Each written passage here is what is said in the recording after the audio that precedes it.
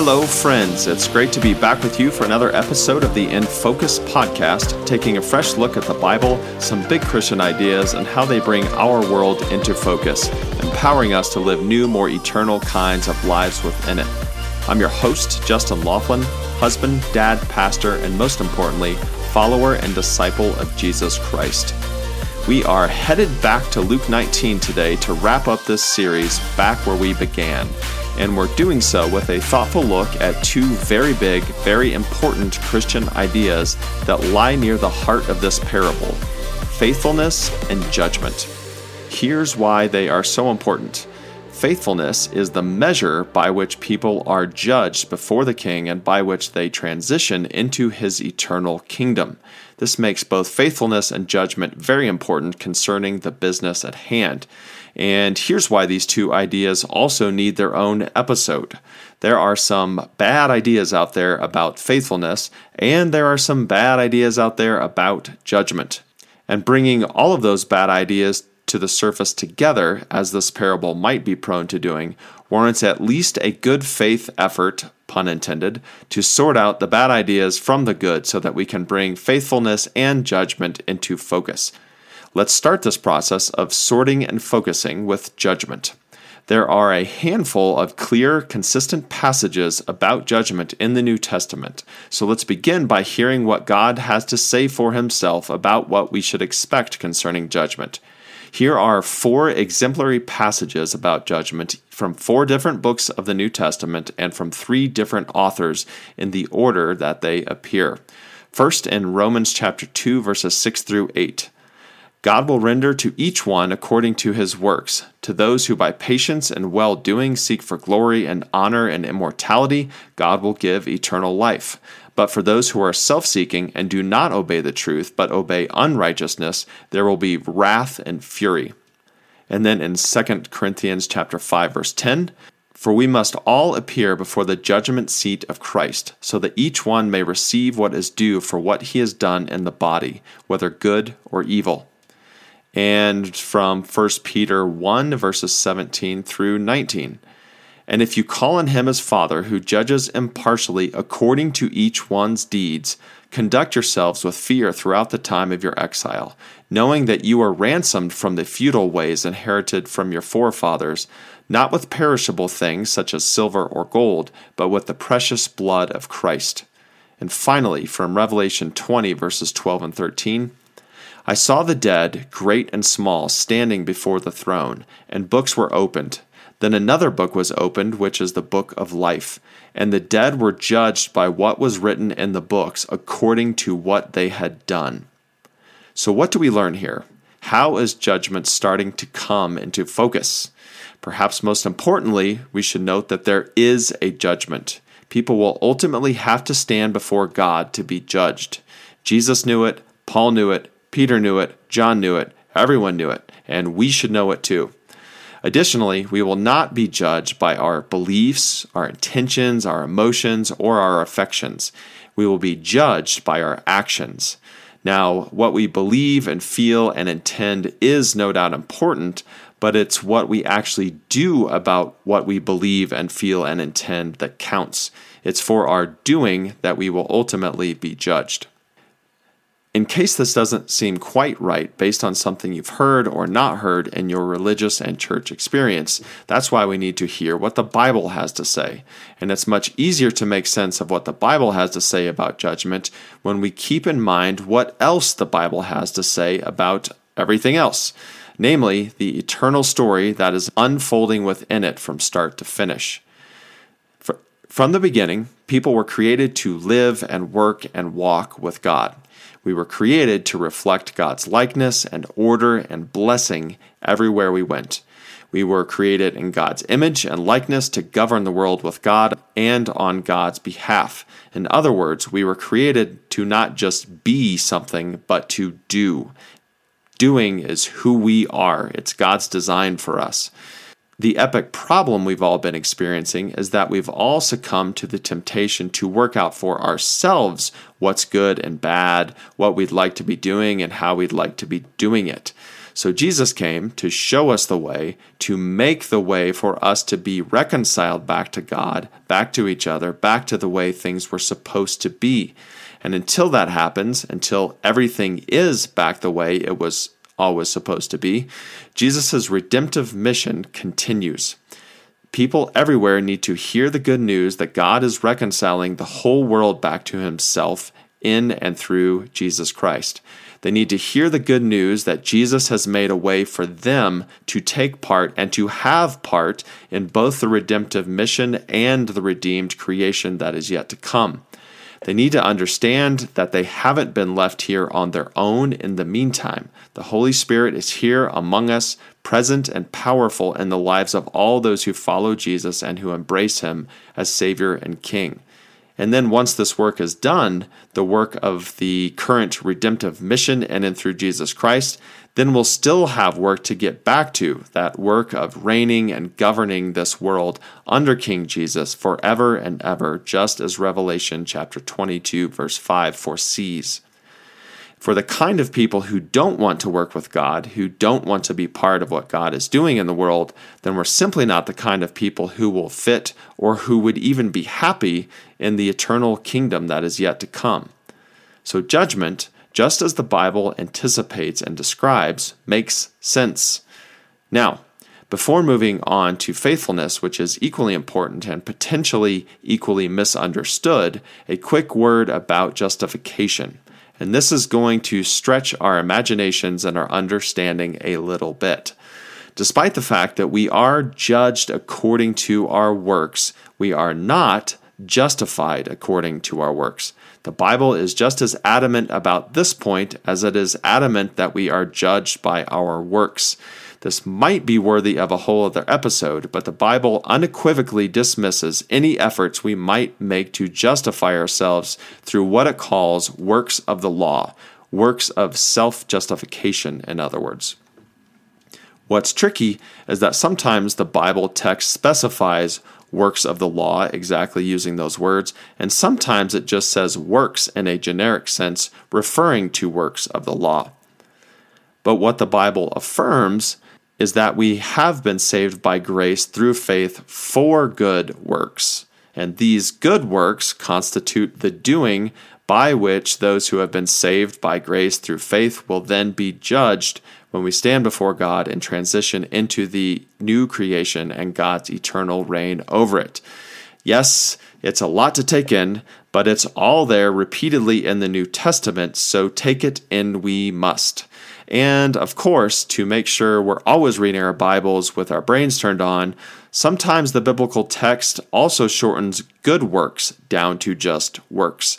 So in some cases, the only way to be sure which kind of quote-unquote works are being referenced in a given passage, either works of self-justification or the good works for which we have been saved, the only way to tell which one is being referenced is by paying attention to the context in which the word works appears.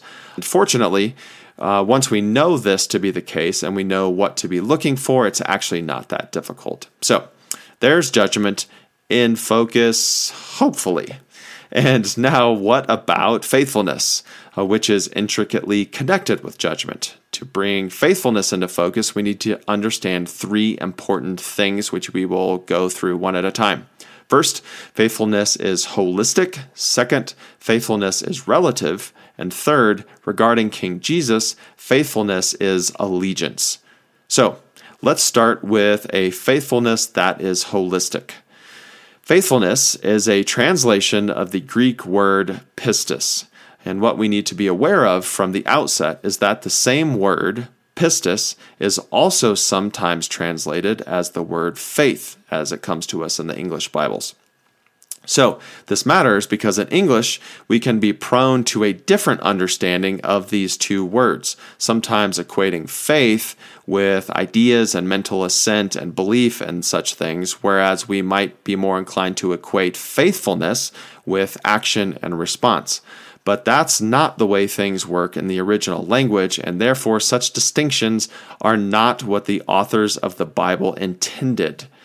Having previously referenced Ephesians 2:8, let's go back to it here to appreciate what is at stake with all this pistis, faith, faithfulness stuff. Here's Ephesians 2:8 with Paul's original word first left in, and then with the two translation options. For by grace you have been saved through pistis, which is commonly translated, for by grace you have been saved through faith, but which also includes this nuance, for by grace you have been saved through faithfulness. And what's the point here? In order to bring faithfulness into focus, we need to understand how it was used in the New Testament. And there was just one word for both faith and faithfulness there. So if we are to rightly understand what we are reading, we must make the same connection in our thinking. The nuances of faith and faithfulness should be complementary and connected, not exclusive. To be a person of faith is to be a faithful person, and vice versa. To be judged by our faithfulness is to be judged as a person of faith whose faith is in action. In other words, biblically speaking, the doing by which we are judged cannot be divorced from our being and thinking and believing. Instead, the doing only exposes the kind of people that we actually are and the beliefs that are actually most determinative in our lives. This is the argument that James so provocatively makes when he states that faith without works is dead in James 2:17, and I quote, "A person is justified by works and not by faith alone." That's in James chapter 2, verse 24. So faith is holistic.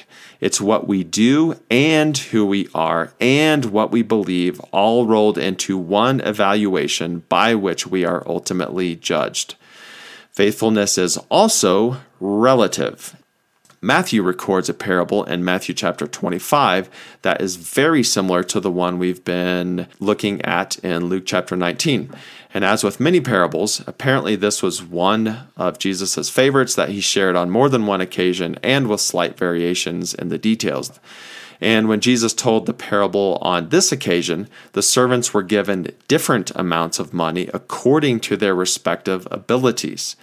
And then upon the king's return, one servant who had been given 100 years' wages was commended for his faithfulness for earning another 100 years' worth of wages.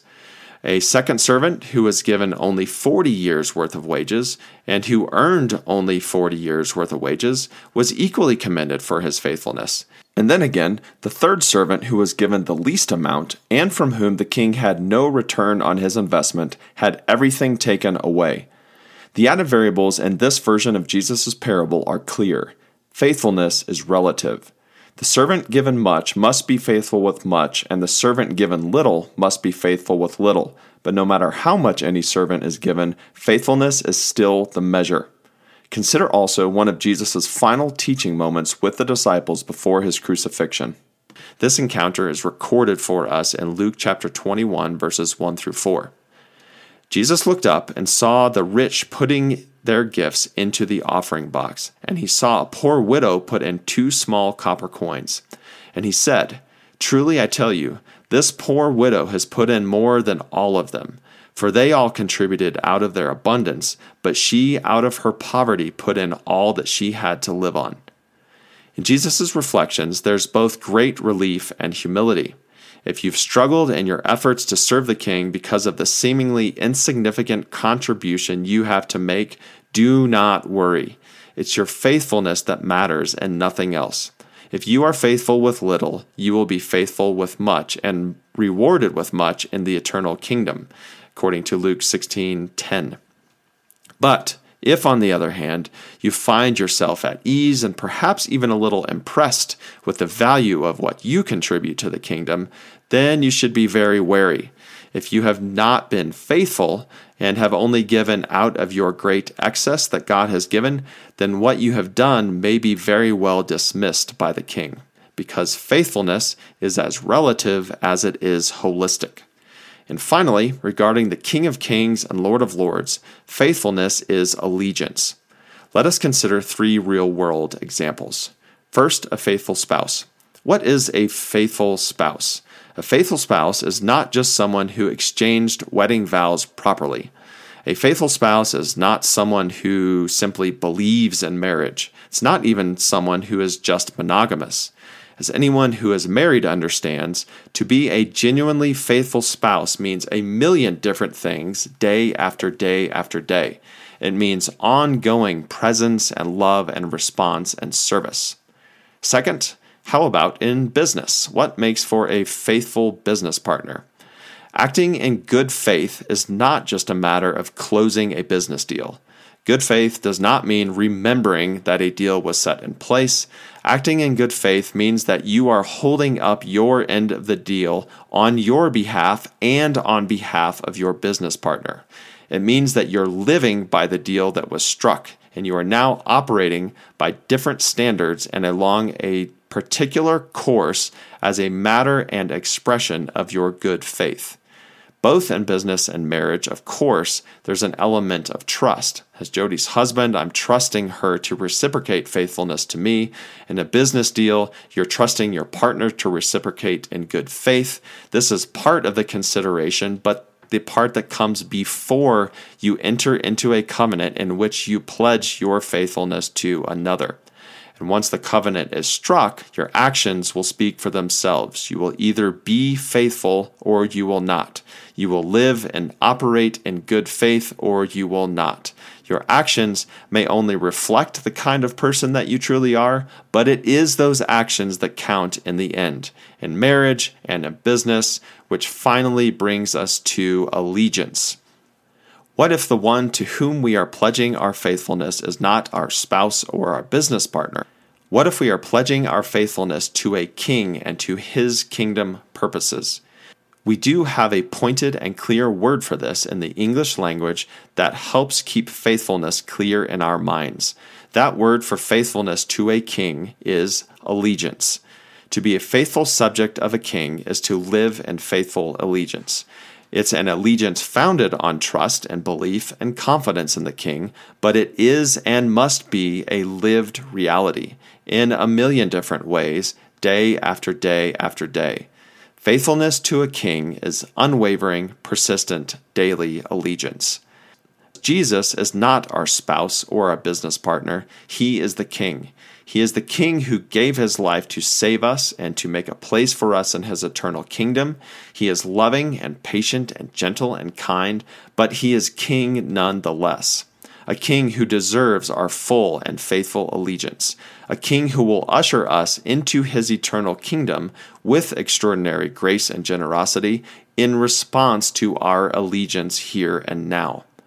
And finally, to wrap up not only this episode, but this entire series, let's go back in history to the events that no doubt inspired this parable and which would have made it particularly poignant in the hearts and minds of Jesus' first hearers.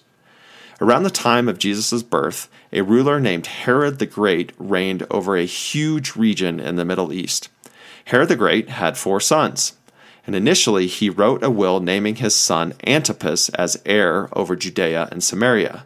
Later, he wrote a second will naming Archelaus as heir over the same region. Complicating things even further, anything Herod willed would have to first be validated by Rome, the larger empire under which all local governance took place. A lot of us will also be familiar with the typical pattern of how leaders came into power and held power in those days, by killing anyone and everyone who was a threat. Brothers, friends, associates, servants, pretty much anyone. We see this violent pattern play out numerous times in the Old Testament and early in the New Testament by Herod the Great himself. When several wise men came traveling through the country one day, informing Herod of a sign in the heavens that a king had been born, after a little research, the sign was also connected to an ancient prophecy about a king who would come to save and deliver his people. At that point, Herod modeled for his own 4 boys exactly how to respond to such a threat. He killed all the baby boys in that given region as a proactive measure to prevent any of them from growing up and decades later doing what those prophecies foretold.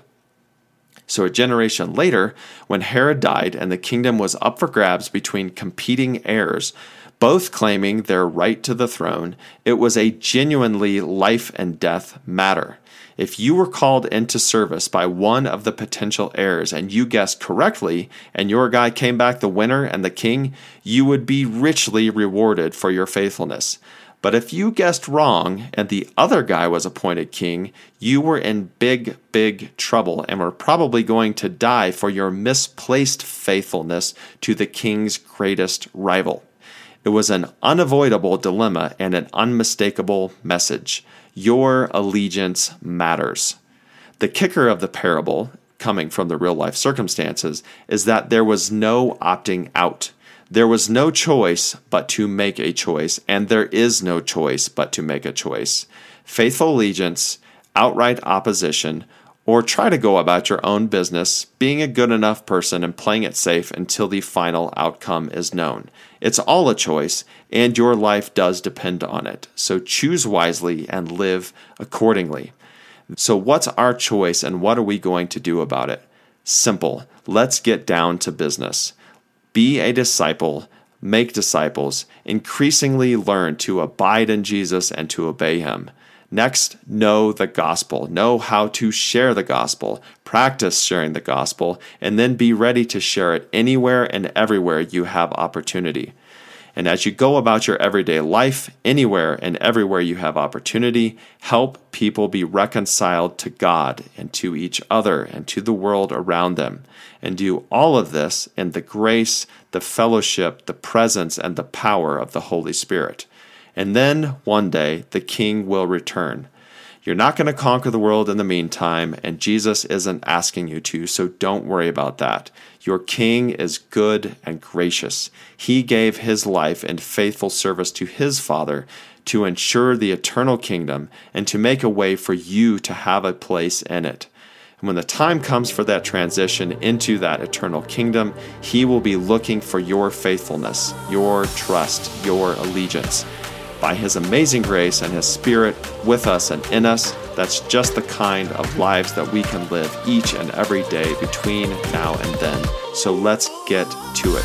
Time is ticking and the King is coming. Thanks for joining me for this episode, wrapping up the business at hand. I hope that it has helped bring your world into a little better focus and has empowered you to live a more eternal kind of life here and now as we await the return of our King. If you're streaming today's episode from a podcast provider, it'd be great if you take a second to give it a good review and become a subscriber. Your engagement helps new listeners to find the show in the future. If you'd like, you can also share this episode directly with your friends on social media. A link is provided in the show notes to do just that. Until next time, thanks again for being a friend of the show and for tuning in to In Focus. May your world continue coming into clearer focus, and may God lead you into an increasingly eternal kind of life before him.